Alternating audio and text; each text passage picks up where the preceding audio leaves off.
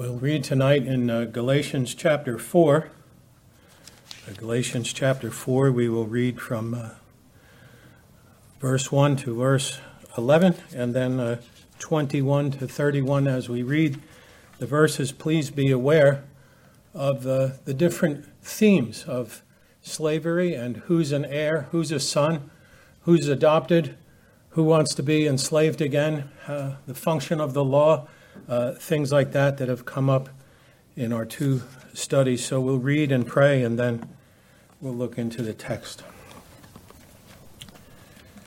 I mean that the heir, as long as he is a child, is no different from a slave, though he is the owner of everything. But he is under guardians and managers until the date set by his father. In the same way, we also, when we were children, were enslaved to elementary principles of the world. But when the fullness of time had come, God sent forth his Son, born of a woman, born under the law, to redeem those who were under the law, so that we might receive adoption as sons. And because you are sons, God has sent the Spirit of his Son into our hearts, crying, Abba, Father. So you are no longer a slave, but a son, and if a son, then an heir through God. Formerly, when you did not know God, you were enslaved to those things that by nature are not God's. But now that you have come to know God, or rather to be known by God, how can you turn back to the weak and worthless elementary principles of the world, whose slaves you want to be once more? You observe days and months and seasons and years. I am afraid I may have labored over you in vain. Verse 21. Tell me, you who desire to be under the law, do you not listen to the law? For it is written that Abraham had two sons, one by a slave woman and one by a free woman. But the son of the slave was born according to the flesh, while the son of the free woman was born according to promise. Now this may be interpreted allegorically. These women are two covenants. One is from Mount Sinai, bearing children for slavery. She is Hagar. Now Hagar is Mount Sinai in Arabia. She corresponds to the present Jerusalem, for she is in slavery with her children. But the Jerusalem above is free, and she is our mother. For it is written, Rejoice, O barren one who does not bear. Break forth and cry aloud, you who are not in labor, for the children of the desolate one will be more than those of the one who has a husband. Now you, brothers, like Isaac, are children of promise. But just as at that time he who was born according to the flesh persecuted him who was born according to the Spirit, so also it is now. But what does the Scripture say? Cast out the slave woman and her son, for the son of the slave woman shall not inherit with the son of the free woman. So, brothers, we are not children of the slave, but of the free woman. Let's pray. Our God, once again, we ask for your help in this study. We are thankful for this clear passage that Paul has written. We are thankful for the clear issues in the book of Galatians. We do ask that by your Spirit you would give us understanding of the important things that these verses teach us. We pray that you would help us to be hearers and doers of your holy word. In Jesus' name, amen. We will look at this text with a little introduction and review, something a little bit longer than I usually do, but just to bend the nail over on a few things. And then the first heading will be children, heirs, and adoption. The second one will be a question, return to slavery, and then Paul's allegory, and then applications. In our two previous studies, we found that they all share the same three things. Each of these studies shares a dominating issue, a separation caused by conflict, and a display of God's mercy. In the first study, the dominating issue was Sarah's barrenness And the separation caused by conflict because of Sarah's plan B was first, Hagar resented Sarah and gave her a hard time. And then Sarah gave it right back, so much so that Hagar fled. And then the display of God's mercy is that deliverance was shown to Hagar. You remember she received a command, a prophecy, and a promise, and she followed that. She returned to her home. The second study, the dominating issue, was the birth of Isaac. Finally, this child of promise was born. The separation caused by conflict was Ishmael's mocking, and then Sarah's request to Abraham that they be put away. And they were put away as God confirmed to Abraham that that was the thing to do at that time. And then once again, God's display of mercy is that he delivered Ishmael and Hagar in their overwhelming despair. You remember she put him under a bush.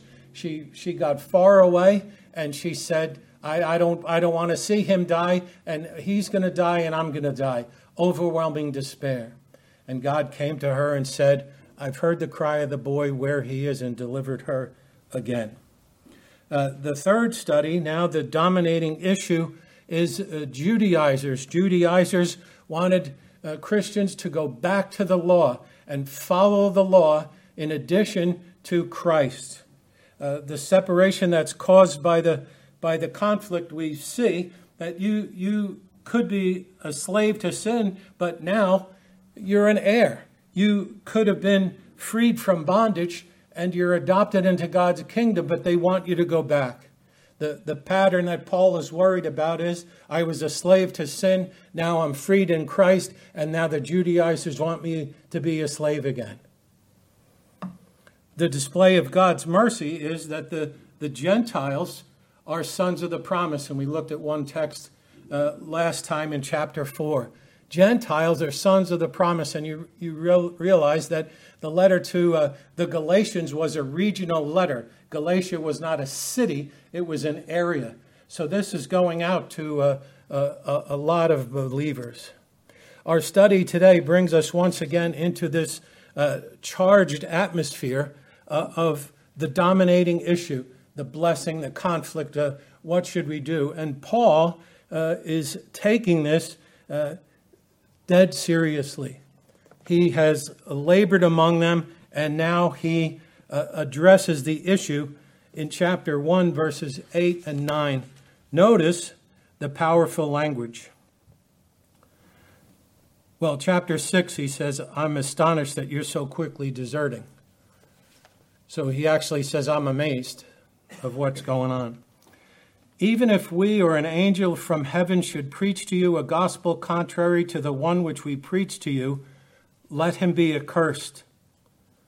As we have said before, so now I say again, if anyone is preaching to you a gospel contrary to the one you received, let him be accursed. Well, didn't you just say that?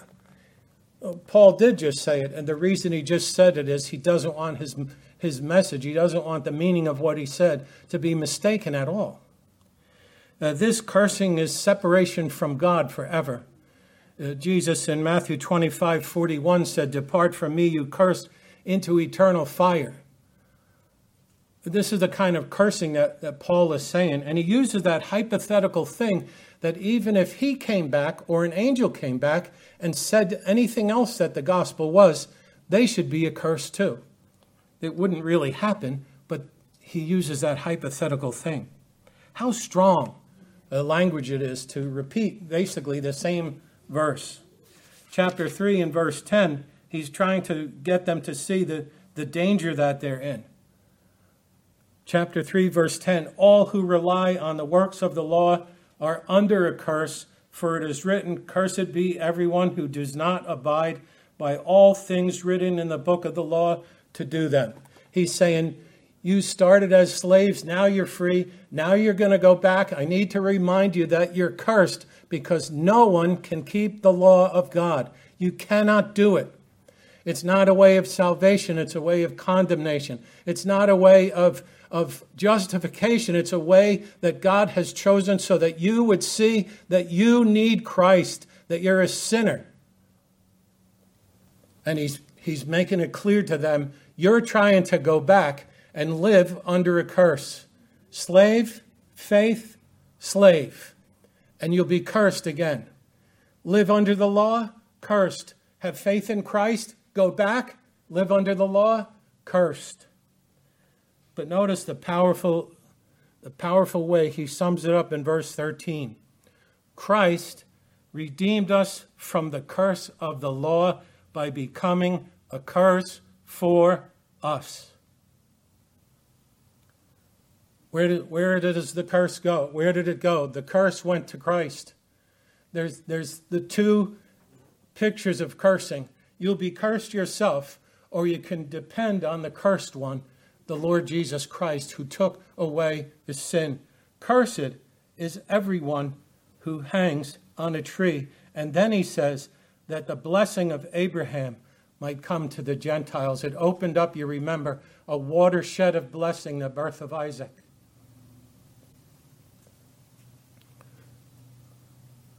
Just to make some observations or uses of this, note again Paul's concern. I've mentioned it a couple of times.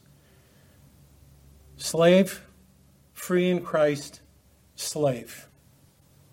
And you're dealing with the cross of Christ then, aren't you? Hebrews talks about people that put it to open shame. They say, well, Christ's cross is, we need to find something else. Christ's cross didn't do it all. Well, the second point is that Christ plus is the cross minus. And I forgot to write down who I owe that to, but that is the whole thing right there. Christ plus anything is the cross minus, and that vacuates the cross. That makes the cross of null effect. Our studies in the Hebrews will show us the perfection of the cross. From chapter 5, verse 1, he says everything a priest does. He goes all the way up through chapter 10, and the word perfect is going to keep coming up over and over and over again, because you cannot have anything more perfect than the cross of Christ. Paul knows the power in the blood. He knows the power of atonement. It's perfect atonement. There's a perfect Savior. There's a perfect sacrifice. There's perfect justice and perfect mercy. And you say, how could that be? How could the cross be two things that are contrary at the same time? But it is, because it was God's work. Perfect justice and perfect mercy are demonstrated in the cross of Christ. You cannot add anything to it. Not only that, a perfect propitiation of God's wrath, a perfect satisfaction of all those broken laws. You live under a curse, you flee to Christ, you trust your soul in Him. It's as if His perfect life was put on you. God is not angry with you anymore. That hymn that I love, the writer brings us into the courtroom. He says the Father listens to the Son and lays His thunder by. Jesus Christ is like our defense lawyer, comes to the Father and says, He's one of mine. And God says, not guilty. If you try to add anything, you really take it away, and you evacuate the cross of its power. People who say the cross is not good enough, they're saying, I'd rather be under a curse. And then from the first few verses, how much should we bless and thank God for the true gospel? The true gospel can be known. Paul said, I came to you and I preached the true gospel and you got saved. And if anybody preaches anything different, they should be accursed. The gospel is knowable. It's definable. We can put our hands around it. We know when we're saved by it. We know the power of it. We know when the Holy Spirit worked in our hearts and converted us and turned us. He sums it up in chapter 3, verse 29. If you are Christ's, then you are Abraham's offspring, heirs according to the promise. I'm not a slave anymore. I'm a child of promise. 1974, whenever it was, And God brought convicting. And Abraham was thousands and thousands of years before. And God brought that conviction on my soul and led me to Christ. And I became an heir of the promise that was given to Abraham thousands and thousands of years ago. You see the sand, Abraham? You'll have descendants like that. One of them's Artmink. You see the stars, Abraham? You're going to have descendants like that. One of them's Artmink. What an amazing thing. If you're Christ, then you are Abraham's offspring, heirs according to the promise. So then children, heirs, and adoption, this is our first main heading. Paul talks about being an heir and a slave. And one time we talked about it, right? If one of the kids in the nursery, their dad was a billionaire and the other one wasn't, and they were running around, you couldn't tell. You know, that kid is, there is a young man named Lucas Walton, who is a grandson of Sam Walton. Unfortunately, his father passed away in an airplane accident. But if you look up the most rich people in the world, you'll find this 33 or 34-year-old Lucas Walton is one of the richest people in the world, just because he's a grandfather of Sam Walton, or grandson of Sam Walton. And you can look it up, and it's verifiable. But when he was in the nursery, you couldn't tell he was a billionaire. You couldn't tell he was one of the 100 most rich people in the world when he was 2 years old. So Paul is saying, you can't tell until the promise works. You can't tell until God calls you and says, no, you're a child of the promise now. One is a slave, one's a child of the promise. And then he's trying to get them to think about where they came from. It says he's under guardians and managers, verse 3, in the same way we also, when we were children, were enslaved. Right? There's the picture of Hagar, enslaved to the elementary principles or the elementary spirits of the world. And the elementary principles and elementary spirits of the world is really everything that the world comes up with. The Jews had laws that were designed to teach true worship of Yahweh. Instead, they ended up worshiping idols. They came up with their own ideas. The Pharisees took the law, got all bound up in Pharisaism, in politics, in legalism. And in this case, people tried to add to what salvation was. The Gentiles, Paul uses the very same language in Colossians 2:8. It's the same wording and the same issues, the elemental spirits or the elemental principles of the world. Philosophy, man's philosophy was popular. He calls it empty deceit according to human tradition. According to these elemental principles, Paul's message to the Athenians in Acts chapter 17 is absolutely very important and vital for us to know. He says they're ignorant.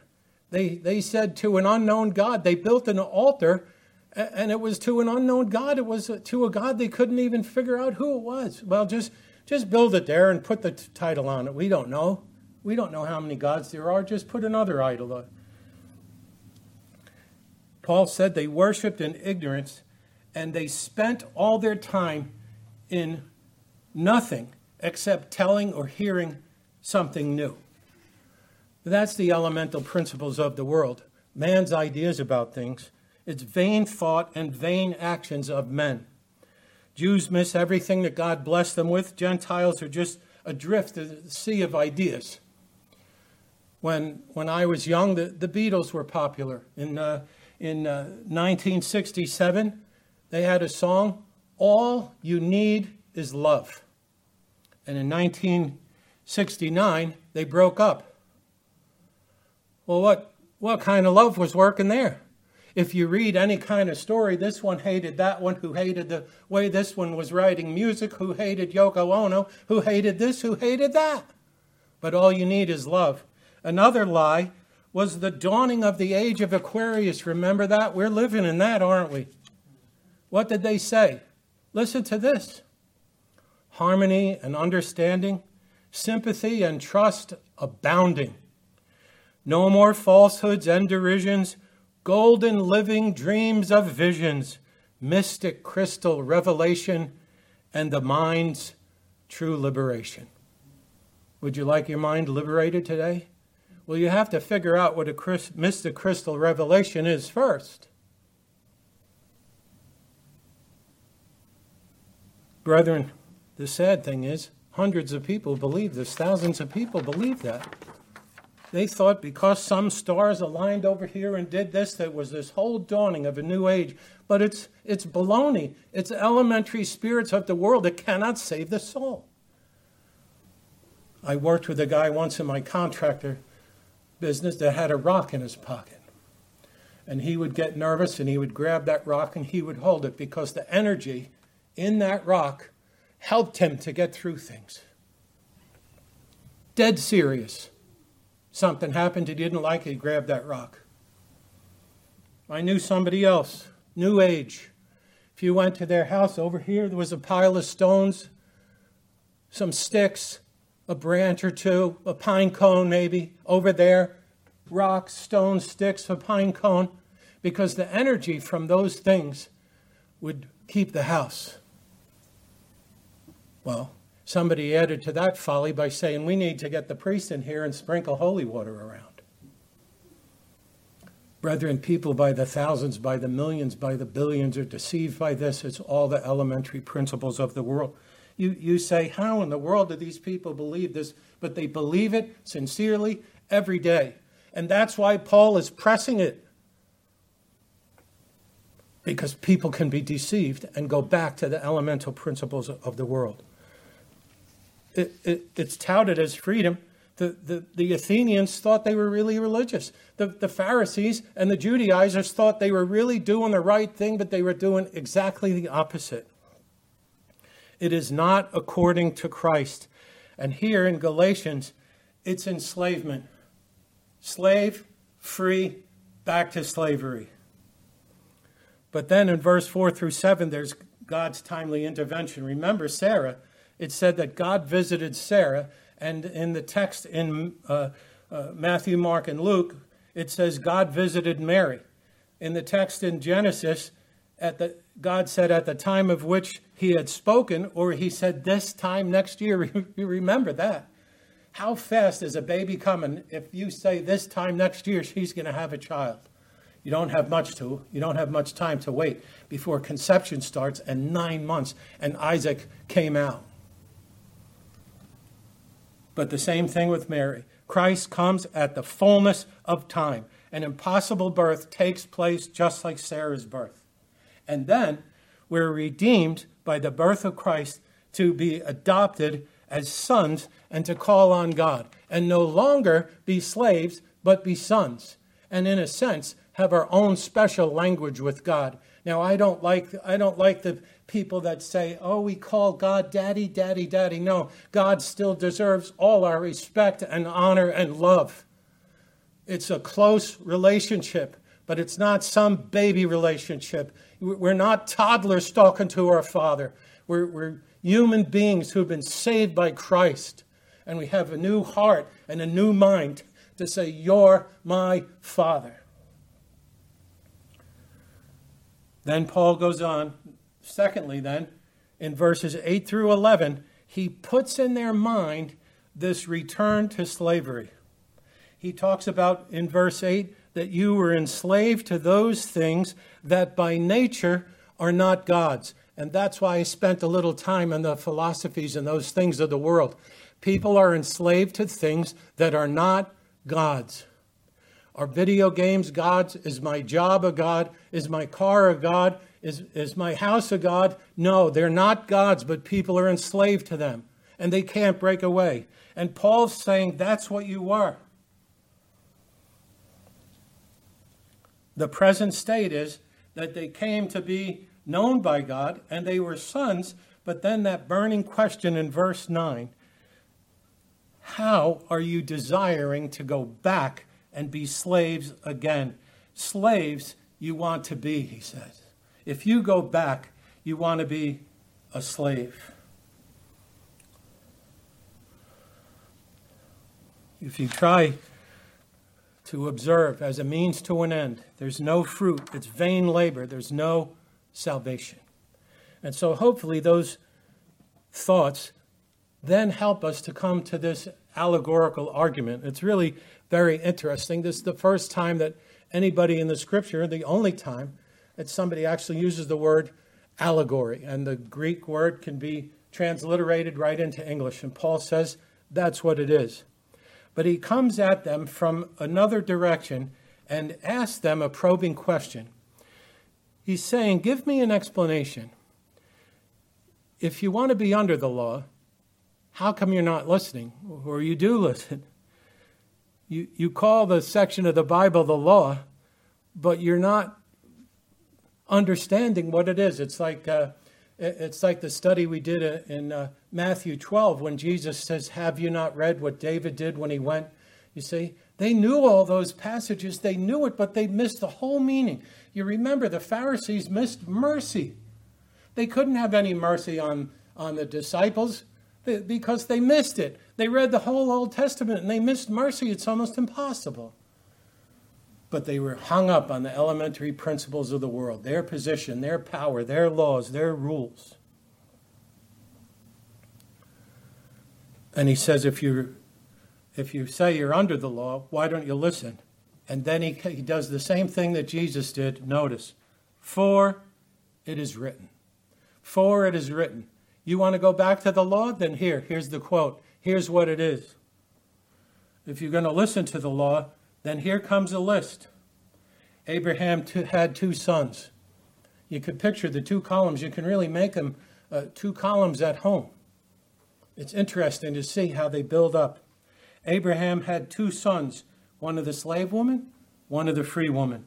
One born according to the flesh, one born according to the promise. There's a contrast of bondage and promise. And remember all the conflict and all the spiritual issues.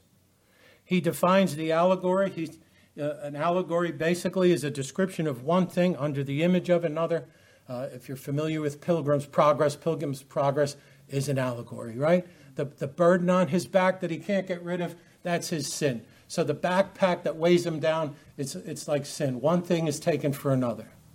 Now, leave it to Paul and John Bunyan, all right? Let's not try for allegorical interpretations of Scripture, because it always leads to error. In any other case, it has always led to error. People predicting the end of the world based on numerology and the number of kings in the Old Testament, all this kind of stuff. Let's leave it up to Paul. And then Paul uses the word allegoromai, and that's it. By an allegory, he means something more than an illustration, right? It is a spiritual truth embodied in history, a shadow from the eternal world cast upon the sands of time. And then at one time he said in the wilderness that Moses hit the rock, and then the rock was Christ. So that was an allegory that Paul has in 1 Corinthians, but we'll move on to our list. So Hagar is a slave. She represents the old covenant, he says in this picture. She's a picture of Mount Sinai. She's a slave who bears children for slavery. She corresponds to Mount Sinai of Arabia, the location of all her offspring. They're all under the law. They're all slaves. And this corresponds to the present Jerusalem, which he says is under slavery as well. You remember Jesus wept over Jerusalem to turn her. She didn't understand the time of her visitation. President Biden's in your living room. Oh, I didn't know that. Jerusalem didn't understand. The Messiah is walking around. The Messiah is in the temple. The Messiah is in Galilee. The Messiah is in Bethany. The Messiah is performing miracles. Who's that? That's why Paul is using this illustration. That's why we should understand this. You can miss the most clear signs of spiritual things. You can. And he says that Jerusalem is located in Arabia too. Then Sarah, if you put that list, She's from the free Jerusalem above. See, it's not another city, it's above. It's a spiritual thing. Hebrews 11:10. For he was not looking forward to the city that has its foundations, whose designer and builder is God. They desire a better country that is a heavenly one. Abraham was told, I'm going to bring you to this great country. But in his heart, Abraham said, I don't need a country. I want to go someplace else. I want to go to the better country. I want to go to heaven. I want to live with God. I don't want to just have fellowship with God and have a tent here. I want to go someplace else. Hebrews 12:22. You have come to Mount Zion and to the city of the living God, the heavenly Jerusalem. That's the only Jerusalem we come to. It's a heavenly one. It's a spiritual one. Hebrews is going to show us that all our looking towards Christ is upward and in, as Gary says, as close to God as we can get. Right? All the way in, he says. We go all the way in. The veil is rent. Christ's body was the tent. It's all broken down. There's unlimited access to God. Revelation 3:12 speaks of the new Jerusalem, which comes down out of heaven. It's not there in a place in Palestine. The Jerusalem that we're looking for it's all spiritual. It's a kingdom that's not of this world. I saw the holy city, New Jerusalem, coming down out of heaven. That's where it comes from. That's where we aspire to. You remember when Lazarus was raised from the dead, what were the Jews concerned about? They're going to come and take away our place. Romans are going to take away our place. All they wanted was control of a physical temple. And brethren, if you're Christ, your hope is in a glorious temple that can't be made with hands. It comes out of heaven. It's a spiritual temple. And I want to tell you, if you're saved, your father Abraham saw the same thing. He wasn't looking for a patch of ground. He wasn't looking for a place to say, well, there's a well over there. Let's start pitching our tents here. He had something else in mind. It was heavenly and it was spiritual. And so as Paul summarizes this thing, he basically is saying we have two mothers, there's two sons, there's two covenants, there's two cities, and there are two families. The families of the cursed, the slaves who live under the law, and the families of those who are truly sons and daughters of Isaac the saved. And then there's prophetic fulfillments, just to underscore the whole thing. The New Testament writers use this. There's two quotes. The one is from Isaiah 54, verse 1, and it follows right after Isaiah 53, the suffering servant chapter. And Paul says, sing, O barren one. Rejoice, O barren one who does not bear. Break forth and cry aloud. You who are not in labor, for the children of the desolate one will be more than the one who has a husband. Well, the idea is that way back when Israel had a husband, and the husband was God. And there is a lot of husband and wife and adultery images in the scripture that show that. The prophets tell the people, you're adulterers because you're going away from God. You're going to idols. And so they had a husband, and they should have borne children. Israel was supposed to be the example to everybody what it was like for a nation to follow God and be blessed by God. And instead, the context is Isaiah, where he's talking about coming judgment. That's not the way it was supposed to be. They were supposed to be examples. Just like us, we're supposed to be able to tell other people about the Lord Jesus Christ, not shrink in shame because we live a hypocritical life and we can't really tell anybody how great the gospel is. That's what happened to Israel. Sarah was barren according to God's plan. Israel became, as it were, barren. Isaac was the first one. He opened the womb. And now basically what Paul is saying, the one that was not married is going to have children. He's basically talking about the Gentile expansion of the gospel. God wasn't confused. He didn't say, well, this plan with Israel didn't work out. I got to come up with something. No. He always planned on saving Gentiles. He always wanted the glory of Christ to be expanded. Revelation says there's millions of people, and you can't even count them, from every tribe, kindred, nation, and tongue. You can't even count them all. And that's what this passage is about. He's saying, don't get caught up in the bondage, because the freedom is going to be much, much greater. The freedom is going to be incredible, because the gospel is going to spread everywhere. John Gill says, this is cited to prove that the heavenly Jerusalem, or the gospel, is the mother of us all, and has brought forth and still will bring forth many souls to Christ, even many more than were under the legal dispensation of the Jewish nation. You remember Elijah in his despair. I'm the only one that's left. That's how spiritual Israel was, that a prophet could think he was the only one left. And God had to say, no. There's about 7,000. But compared to the 2 or 3 million that were in the nation, that was still a very few. Even a prophet thought he was the only one. But Paul says, no, this is going to spread out. It will be like a woman that didn't have a husband. You would say, well, how's she going to have kids? And Paul says, no, she's going to have more than the one that has a husband. He talks about the fulfillment in verse 28. Now, you brothers, let me get it, 4:28. Now, you brothers, like Isaac, are children of promise. We're children of promise, not slaves. And then he talks about the continuing conflict. Remember, conflict.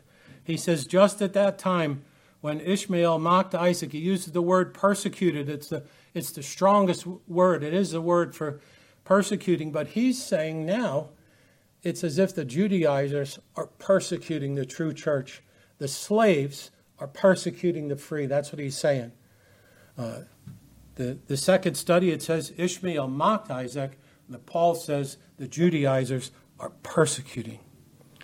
The second prophetic fulfillment, he says, but what does the scripture say in verse 30? It's the argument again, supported by God's words, what Sarah said, right? He shall not be an heir with my son Isaac. She understood this was the final separation. This was the child of promise. Child of promise, child of slavery. He underscores to us that there's this separation. No matter what happened with Hagar, no matter how many times she was delivered, she wasn't the mother of the child of promise. And Paul underscores that. You're either under the promise or you're under the curse. Well, let's look at some applications. I believe we have time. First of all, remember lessons in the life of Hagar. Hagar is a picture of slavery. In one way, you could say once a slave, always a slave. She was probably picked up in the first trip down to Egypt and brought back, and then got involved in the plan A, right? Sarah said, you go into my husband. And right, if you read that, sometimes you would say, no, don't do that. That's plan B, don't do that. They knew who God said was going to have a child. It was Sarah.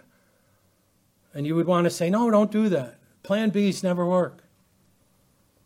But all mankind by nature, he says, Hagar is your mother. If you're unconverted, your mother is Hagar. There's nothing you could do about it. You're a slave to sin. You're cursed. But then, don't we learn a lot from Hagar about God's mercy? God delivered her twice. Think about the mercy that God showed to her, delivered her twice. The one, it seems like spiritual growth and spiritual understanding just blossomed in her heart. She says, I've been seen by the one who sees me, and she calls the place Beher Lahairoi. It still had that name. Chapters later we saw. And she says, that's it. I'm making a monument to God's mercy and God's grace. 16 years later, she's out in the wilderness, and she has no hope at all. None at all. He's going to die, and I'm going to die. That's it. And God delivers her again. The second time, God demonstrates mercy even though she's in utter despair. I would ask us, though, remember God's mercies always. Sometimes you talk to people And they're like the good old days people. Oh, I remember the good old days when God was working and he did this and he did that and everything was going good. No, no, no, no, no. Don't be a good old days person. Was that Hagar's problem? Oh, well, 16 years ago God worked, but I have no hope now. Those were the good old days when I was at Beher Lahai Roy, but I'm going to be dead and the kid's going to be dead. That's it. It's not the good old days. God works all the time. God shows mercy all the time.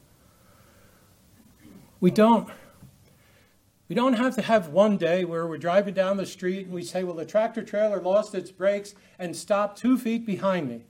And then the other day I was walking down the street and a lightning bolt hit 6 feet away and I wasn't hurt. And then on Wednesday, this happened and that happened. No, we don't have to see 15 miracles every week to know that God works. It's not the good old days. It's every day that God works.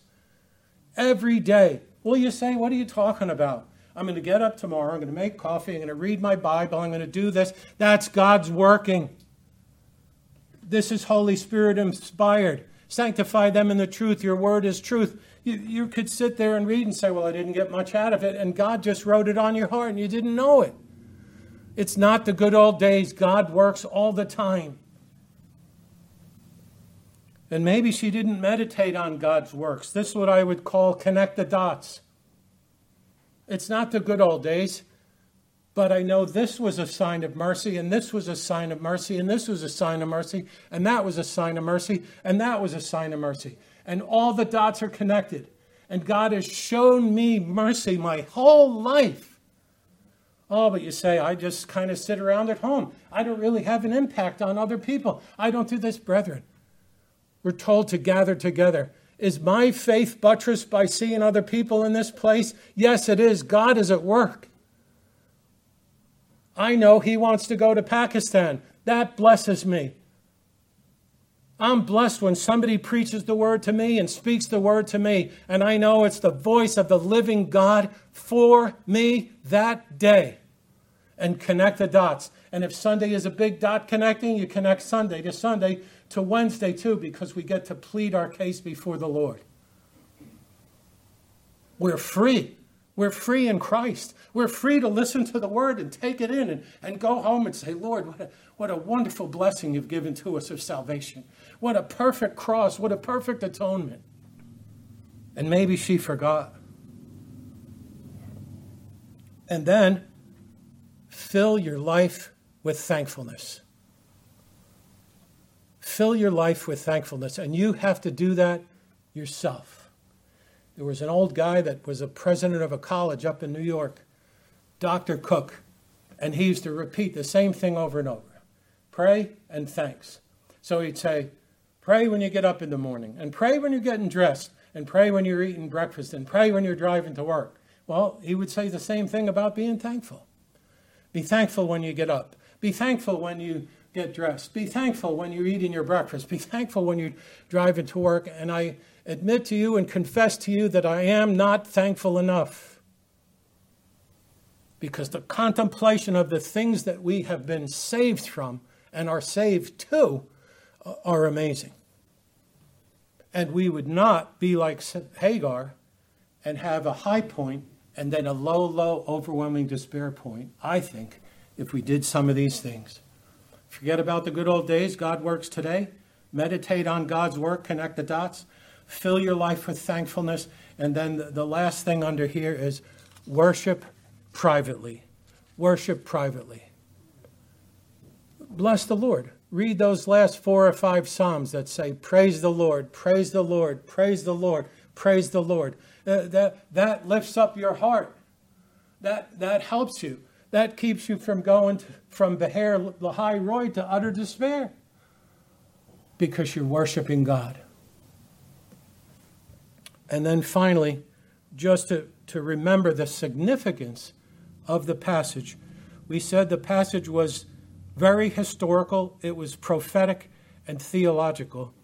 And we have to look at this. It's an amazing way that God works with people, isn't it?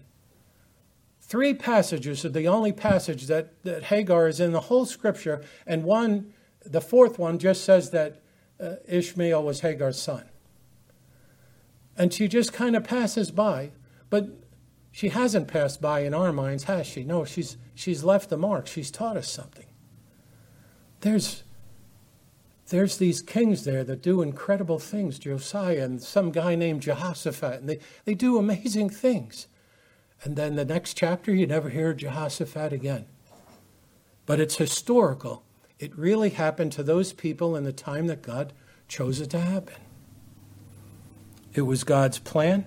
We saw it was God's time for birth. We saw that everything goes by God's time in all of history. And then we said that this is prophetic, and you didn't keep count, and I had to count. But in the 3 passages that we looked at in this study, there's 7 prophecies. So God not only controls history, but God's word governs everything. It governs everything. 7 prophecies in 3 little passages. Through Isaac, your offspring will be named. Boom, that's it. And from Isaac comes every saved person.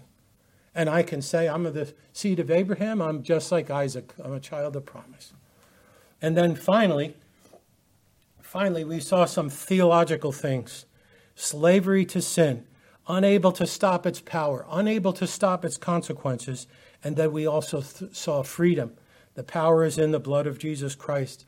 I want to leave you with the power of Jesus' blood, because we are free from the power and the consequences of sin, because of that initial promise, that initial birth, and God working in history and his prophetic word. And we have a Savior that is unmatched. He's perfect and meets our every need. Let's pray. Lord, bless your word to our hearts. We thank you, Lord, for these things. We thank you for Paul and how we catch his spirit, Lord. We catch his fire to protect the gospel. We catch his arguments, and we would not want to turn to trust in anything else except the Lord Jesus Christ. We're thankful for this great salvation that was promised so many years ago. We're thankful for the prophecies and the threads through the entire history of the world that bring the birth of Jesus about, his death, his resurrection. We pray that we would be thankful and worshipful people in our hearts, and cry out with the people in Revelation, even so, come Lord Jesus.